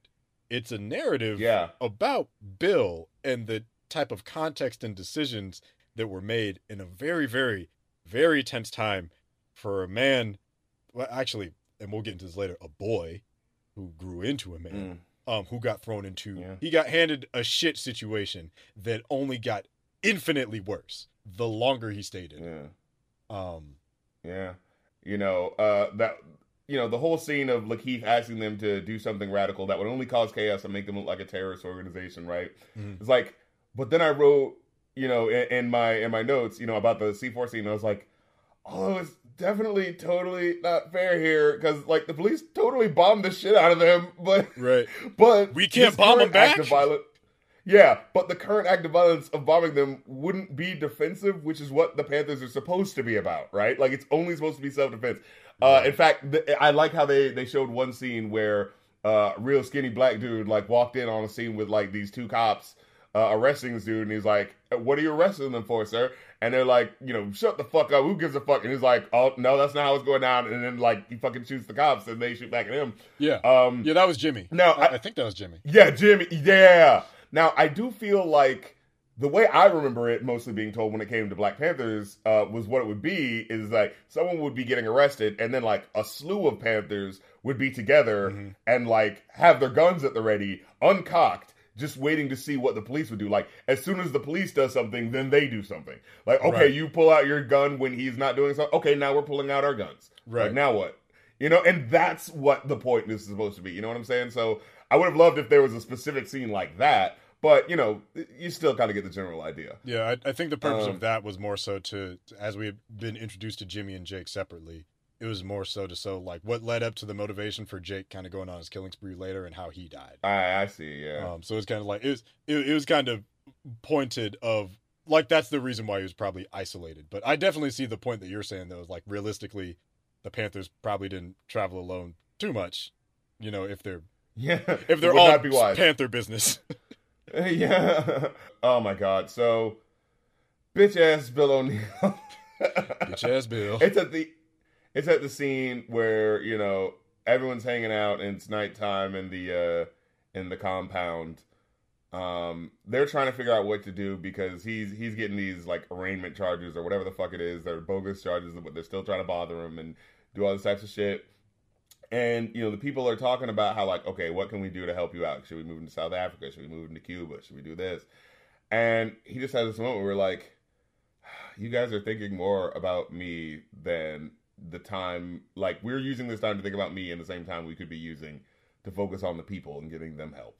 And we need to, like, I like that sort of character scene where it's just like, okay, but to do this would be to not care about what our goals are, Right. And I like that sort of like selflessness that they kind of gave him in his last words, as Lakeith Stanfield says, hey, I think I need a drink. You want a refill, Chairman? And there's so much pain in his eyes as he says that line. But again, it's sold in that way where it's just like, it's not oversold in a way that, a character would be like, are you okay? What's wrong? But it's like just enough where you're like, the audience feels that dramatic tension, but it's just like, but I'm just saying a thing. Hey, you want to drink, Chairman? And it's like, oh, he gets his bitch ass out of there. And then the feds come in and shoot up the place like a bunch of fucking cowards that ran out of ideas. Honestly, when you think about this whole thing through the framing of, you know, when you think about it just in terms of like, hey, here are these black people trying to get by and they keep getting messed with and they don't really know what's happening, but they're doing the best that they can against it. Like, things seem a little like, you know, wonky, and like there's just forces that are just trying to move in and do stuff. But when you think about it in terms of how the movie sets up with like J. Edgar Hoover is fucking pounding on his desk trying to figure out how the fuck to get rid of these guys, and they're trying to do all the smart shit that they think they can do to try to make things go smoothly, and then finally they're just like, fucking just kill them. Yeah. Yeah. It's just like, fuck you, you know? And yes, it's that historical recreation that they did where there was one gun that was shot from Fred Hampton's compound, and it was only shot up because what people believe is, like, as soon as the knock was on the door and someone said, who is it? The police just shot through, which they absolutely fucking did. Yeah. And one of the Panthers was holding the gun up, like as in not forward. They were just holding it up, upward, you know, at the ready, but not about to shoot. And so when the shots happen and the gun goes off, it just shoots. There's only one bullet that's like up in the ceiling or something like that, and all the rest of the bullets are just coming from outside. Yeah, no one misses like that. Yeah, exactly. And oh my god, the way the movie ends. So when it comes to all historical films, I'm always kind of fascinated and pulled in at some point, because I'm always like, how do you end a thing that's just about life that kind of keeps going on and there's no real, you know, resolution? You know what I mean? If they're like, still around. Like, yeah. How do you, like Rocket Man is like, you know, he's still here, chilling. Yeah. And I really appreciated the way they wrapped it up. I do too.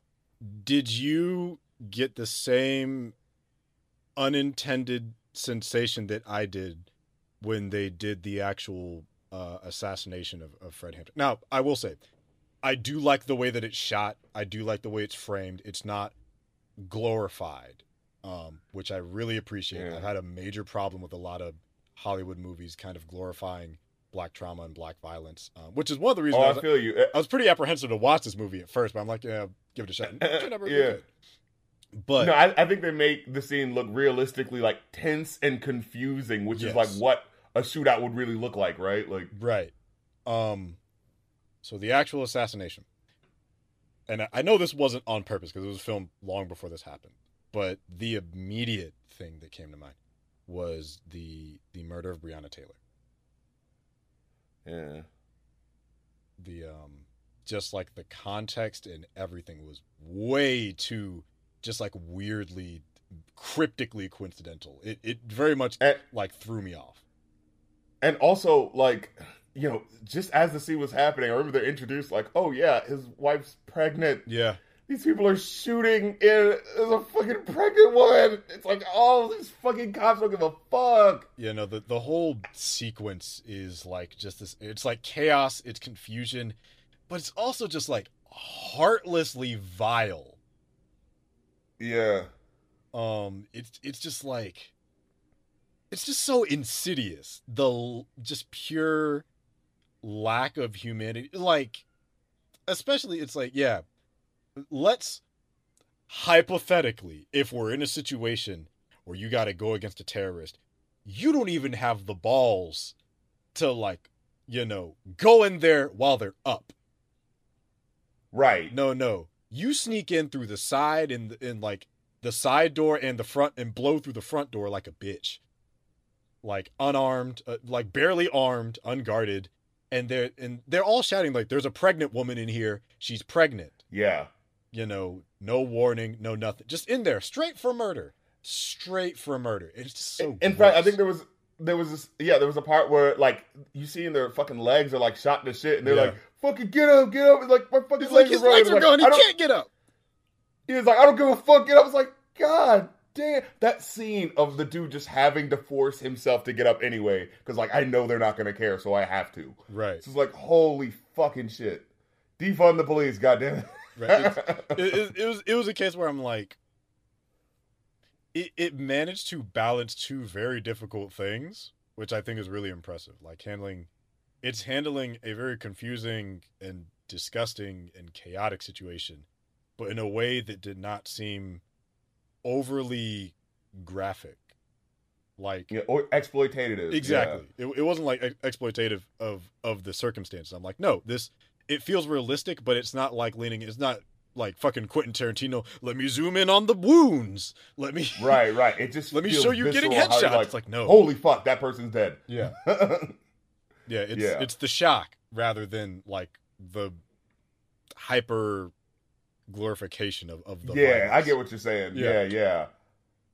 Then like a lingering sort of like, ooh, look at this. Isn't this all? Yeah. Then we get the way it kind of ends with Roy talking to and it was literally Lakeith Stanfield's character's fault because before this scene happens, Roy tells him to draw a blueprint of the actual Black Panther compound. So it is very directly his fault. Right. At least here it is. Yeah. And so at the tail end, Roy says, all right, you done your job, we don't need you for any da-da-da-da. And here's some money, and here's a little package, you might want to open that up.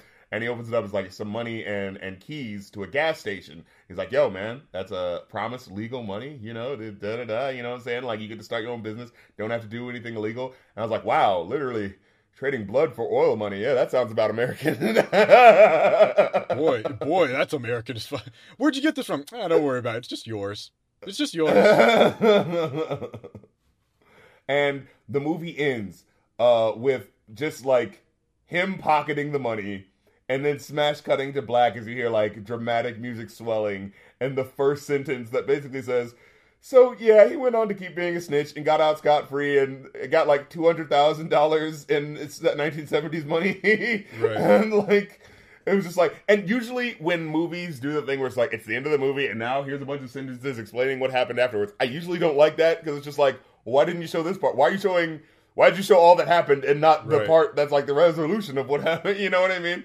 But with this, it was so like, had you smoldering from the reality of what was happening, because you have the end of his character piece of like, okay, well, we know what he's going to be from now on, because he pockets that shit and goes like, all right, like he doesn't seem cheery about it, but he's still fucking doing it. So, and then you have, so it kind of gives you sentences of what happened. Fucking, we do get the resolution of knowing that after fucking a decade and a half longer than it should have been, the people who had to deal with getting shot by those police did finally get some sort of monetary justice. Yeah. By getting some money after having to fucking keep that case in the court for like we said over a decade and a half. But there was some sort of resolution for the victims involved. After they had to do their own fucking investigation and all that sort of shit. But yeah, no. And then you cut to, so at the beginning of the movie, it looked like Lakeith Stanfield, dressed in older makeup, was playing Bill O'Neill. Yeah, and then at the tail end, you actually see Bill O'Neill, and the visceral feeling that you have is just kind of like smoldering there still. You're just like, it was you. Yep. But I'm thinking to myself, what is his justification? What does he say to himself at night? You know what I'm saying? Yeah. And he's like, they ask like, what would you say to your son about what you did? And he says like, and you're kind of getting like, from the horse's mouth, like, what is this person thinking? He's just like, I don't know what to tell him other than I was a part of the struggle. I wasn't an armchair revolutionary. At least I had a point of view. And I had the courage to put it on the line, and I think I'll let history speak for me. And I just want to say, everything he said was bullshit up until I'll let history speak for me. Because I'm like, part of the struggle, I wasn't an armchair. Mother, you literally got people killed. A point of view. Yeah, what are you fucking talking about? Yeah, and so with the closing, because I think it was a really strong way to close it, of showing the actual, because I understand where you're coming from, where I'm sitting there at the end, I called him a race trader earlier, is like, you're fucking furious, you know that he had something to do with the death of Fred Hampton, be it putting the powder in his drink, be it, leaving the architect, if at least some of the information from the film is to be read as at least moderately factual. Yeah. But what got me is I'm like, how the fuck? And so when listening to that last statement of him talking about it, is like, I was a part of the revolution, and it's like yes and no, because yes, you participated, yes, you helped it, but you also worked counterintuitively to it at the same time. Yeah, it's like, how can you say that? Yeah, so it's like, knowing damn well. Yeah, it's like one step forward, two steps back, but then you get the bombshell, as I would wager most people don't know, that after, like, what was it, 2 weeks after that interview, he committed suicide? No, okay, so the Eyes on the Prize interview had come out on Martin Luther King Day in 1990, like January 19th, I think. And then, if I'm not mistaken, what it said was he committed suicide later that night after it aired. Let's see. Woof. April 13th, 89, he did the interview. It's interesting. So it was like January 15th, 1990. He ran into traffic on an interstate and was hit by a car and killed. And so his death was ruled a suicide. So, and it's like, yeah, as far as we know, it was a suicide. However, there is the theory that government gonna government. No. So but that's just like what, and that was something that they had brought up. That's like, it is interesting that he did like an interview less than a year prior, and then within that time, happened to also commit suicide. So fuck, like, man, seems like there needs to be a goddamn part 2 to this fucking story, right? Because it's just like, and maybe it could have been a suicide. It very well, because like, how do you live with yourself? How do you sleep at night? Probably not very well after all of that shit. Yeah, I can't imagine he did. Yeah. But it's just like, and I'm not trying to put out like a conspiracy theory, but it's definitely because I'm like, well, that's an interesting, idea.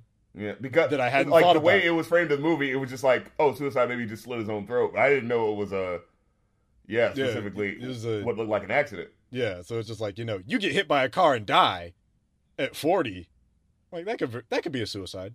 Yeah, yeah. But that's a pretty big way to go. Shit, man. But holy fuck, this movie's heavy.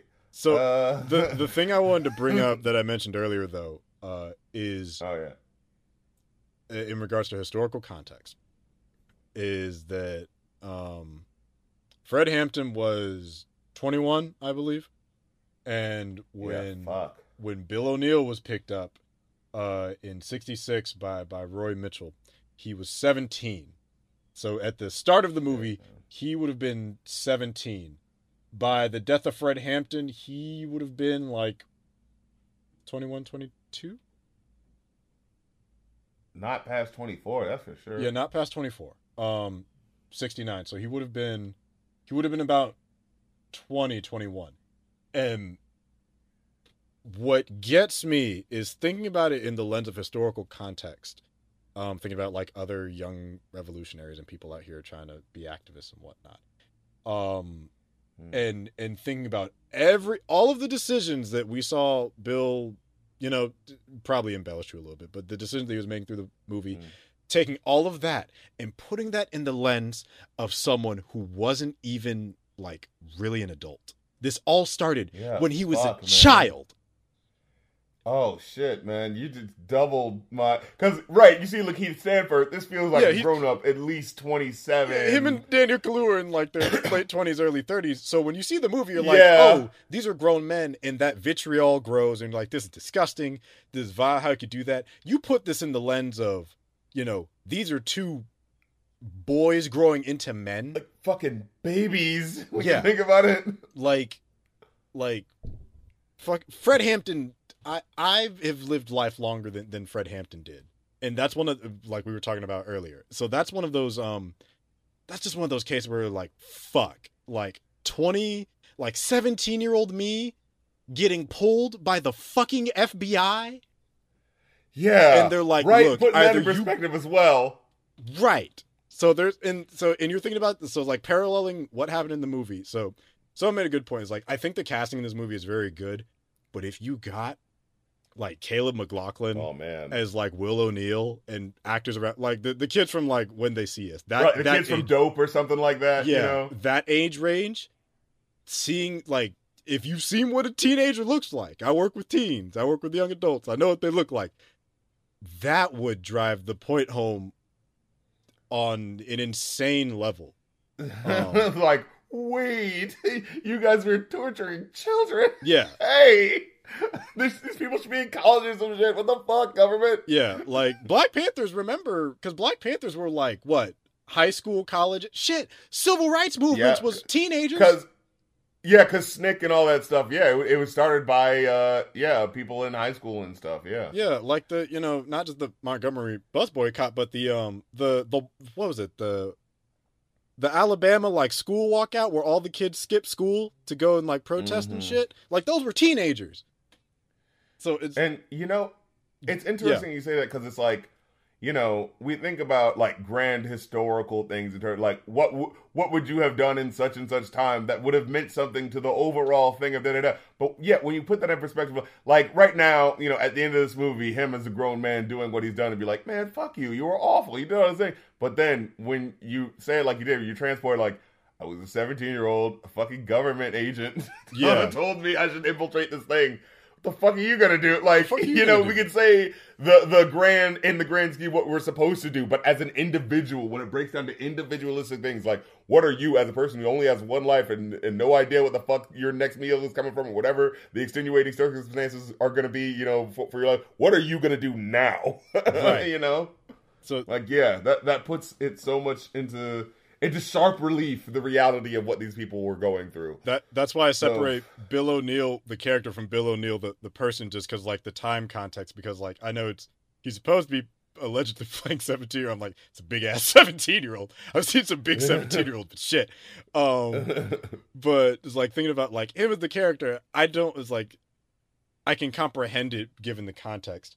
But I can walk away from movies like that adaptation of a real life person. It's like separating Hamilton, the stage person, from the actual Alexander Hamilton. Like, literally, fucking Puerto Rican ponytail Hamilton. Yeah, it's a good ass show, but I'm pretty sure the original dude, like, still contributed to selling slaves. So bald, light skinned George Washington. So it's kind of the same mindset. I can separate the artistic aspect from the reality of it, but if you take into, like, historical context the decisions made with the real life figure, because there's a sprinkle of truth in it, and the parts that are true are the parts that make it 1,000 times more horrifying. So it's like, like, Fred Hampton was making these decisions at a time where I was, like, going to college parties and, like, we were running from the police in completely different contexts. He's running for shit that matters. I was running because it's like, oh fuck, I'm 20 and I'm not supposed to be drinking at this house. Yeah, oh no, I'm not going to be able to finish college if they catch me. Yeah, it's like, oh no, I could be kicked out of my BS. Meanwhile, motherfuckers are getting shot. And, like, that is so... But you have to think about it. For the right for you to go to college and, shirk on your duties. Right. But you have the right, goddammit. Right. This is such a good movie, but it's like, if you add on the historical context of everything, it immediately becomes, all of the decisions made get immensely more intense. Because it's like, think about, fucking 20-year-old Bill O'Neill getting someone, apparently Wayne is just like the personification of however he got a drug, is told, it's like, hey, should slip this in his drink, should put him to sleep. You're 21 years old, barely able to drink, just able to vote. And you're told you hold a man's fate in your hands, essentially. Because, like, if Fred Hampton woke up that night, we don't know, but there's a slim possibility he might still be around. We don't know. But because of the decisions of one person, we don't have, he's gone. A guy that seemed pretty well-intentioned, like, but also, he's young. Yeah, he's going to make some mistakes and fuck up like any young person. I'm young. I do stupid shit all the time. But right. So it's just like, he was... Yeah, I love how a movie like... I do love how a movie like this can put you in that funk where you're like, man, I want this to be the cut and dry thing, but fuck, when I look at the circumstances of all the people involved, I can't just go, this person's... I mean, J. Edgar Hoover, fuck him forever. Oh, yeah. Fuck J. Edgar Hoover forever. I hope, Lil Nas X steps on him in hell with his boots. As